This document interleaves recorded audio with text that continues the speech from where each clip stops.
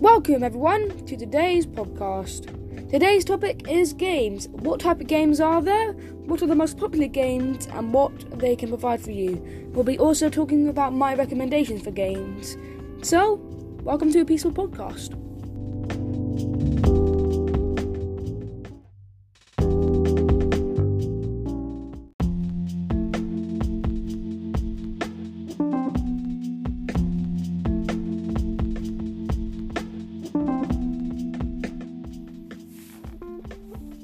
Games are a big part today, since that's what one of the biggest topics on social media is. But what type of games are there? Well, there are lots of game genres. But I'll just be talking about the big ones. Shooting, creativity, and mystery/puzzles. Shooting games have a lot of violence, so not usually meant for kids. However, there is one exception to this rule, and it's called Fortnite. Fortnite isn't the only shooting game out there. You might have heard of Call of Duty or Warzone as well. Also, League of Legends may not be a shooting game, but does have a little bit of violence in it. Creativity games let you make your own things, kind of like how Minecraft and Dream does. Finally, mystery/puzzle games. At this point, I'm looking at Among Us.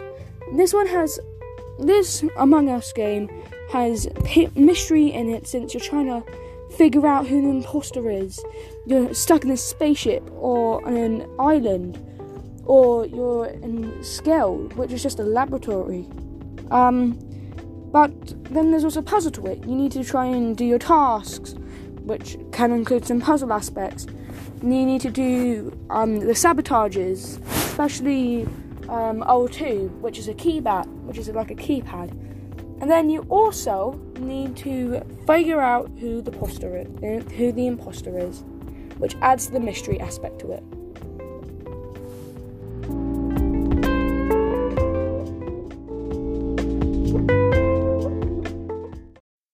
I would just like to point out, I do know what Among Us is. It sounded like I didn't in that previous clip. Also now I know Skilled isn't actually the laboratory one.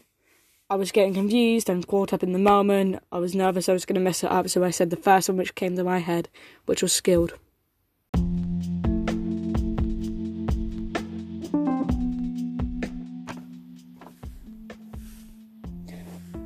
At this point, I don't need to explain genres of games, since we all know them by now. But what can they give you? Many things, actually. One thing they can give you is hand-eye coordination. In a shooting game, you need good reflexes if you want to survive. So this can give it to you. In a multiplayer game, you can build teamwork, which would be very good for later on down the road. In a job, you may need to work with your team to get the job done.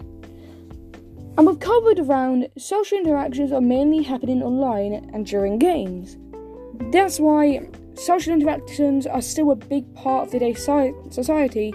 Even if it isn't outside and we're meeting up with our friends, we are still finding a way to meet up with each other, but it's on a game, which is still fine. And say if it's on a game where you can see each other, it's like Minecraft or Fortnite, you can still get that image of what they would look like in your head.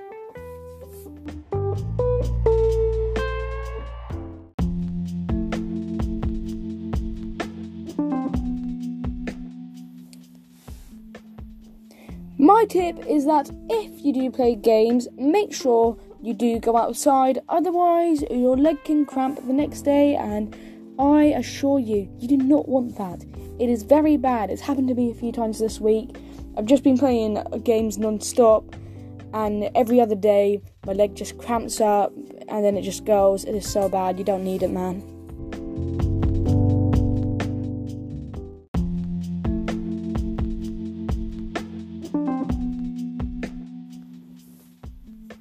Anyway, I hope you like this podcast. My script is telling me to make up lines as I go, which is amazing. Anyway, this is my first podcast, if you do not mind. I don't know how this works. I don't know if you can subscribe, but hopefully just tune in every day. I'm going to try and make this as much as I can. Goodbye.